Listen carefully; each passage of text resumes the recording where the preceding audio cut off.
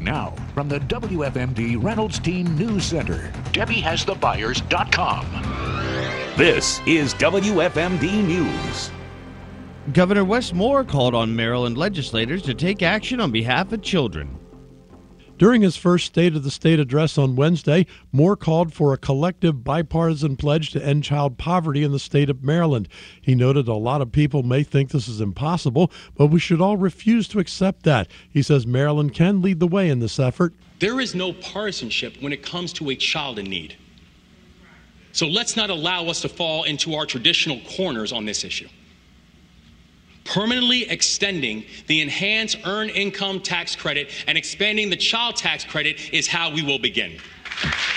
Governor Moore also called for increasing the minimum wage to $15 per hour and creating a year of service option for high school graduates to serve in Maryland.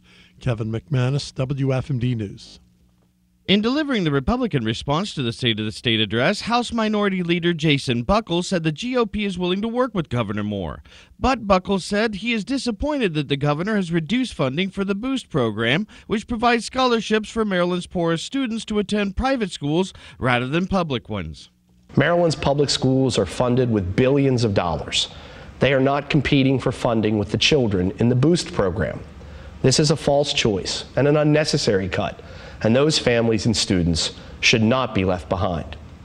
Buckles said last year the Boost program, which stands for Broadening Options and Opportunities for Students Today, awarded scholarships to nearly 3,300 students across Maryland, most of whom were eligible for the free and reduced meals program.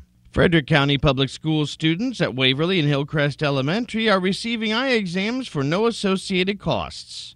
Dr. Davida Coley, supervisor of community schools, said that FCPS is in partnership with Vision to Learn and the Johns Hopkins Wilmer Eye Institute. She also said financial support was provided by the Alsherman family and the Collert Foundations. And they came, and we had an optician who actually provided exams for students who had not passed the screening. And at that point, any students who then, after the exam, still showed that they needed glasses, we were able to provide glasses to those students. She said that so far, 84 students have received glasses and 130 students have received eye exams at the schools, which is courtesy of those partnerships. As part of Frederick County's 275th anniversary celebratory year, a community contest will be held to redesign the official county flag. Officials say residents of all ages and backgrounds are encouraged to submit a design. For more information, log on to WFMD.com. You can also follow us on Facebook and Twitter at 930 WFMD. I'm Max Odell on Mid-Maryland's Radio News Center 930 WFMD.